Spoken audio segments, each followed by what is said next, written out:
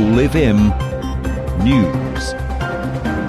Kia ora, I'm Stephanie. Prime Minister Jacinda Ardern described Auckland's situation as a level 2.5. Gathering will only be increased to 10 people in the major city.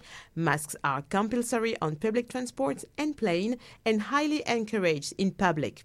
The rest of New Zealand stay at level 2 and government will be reviewing restrictions on the 6th of September.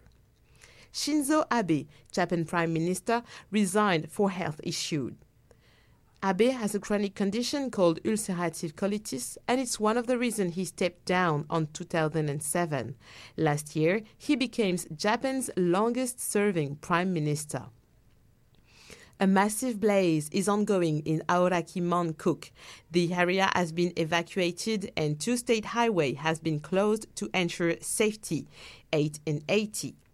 At least 2,000 hectares of forest and shrub burned alongside State Highway 80.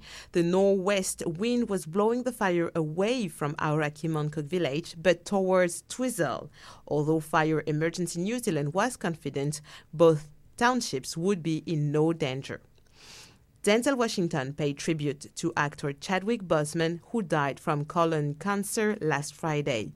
Boseman was able to get acting class thanks to a tuition paid by Washington.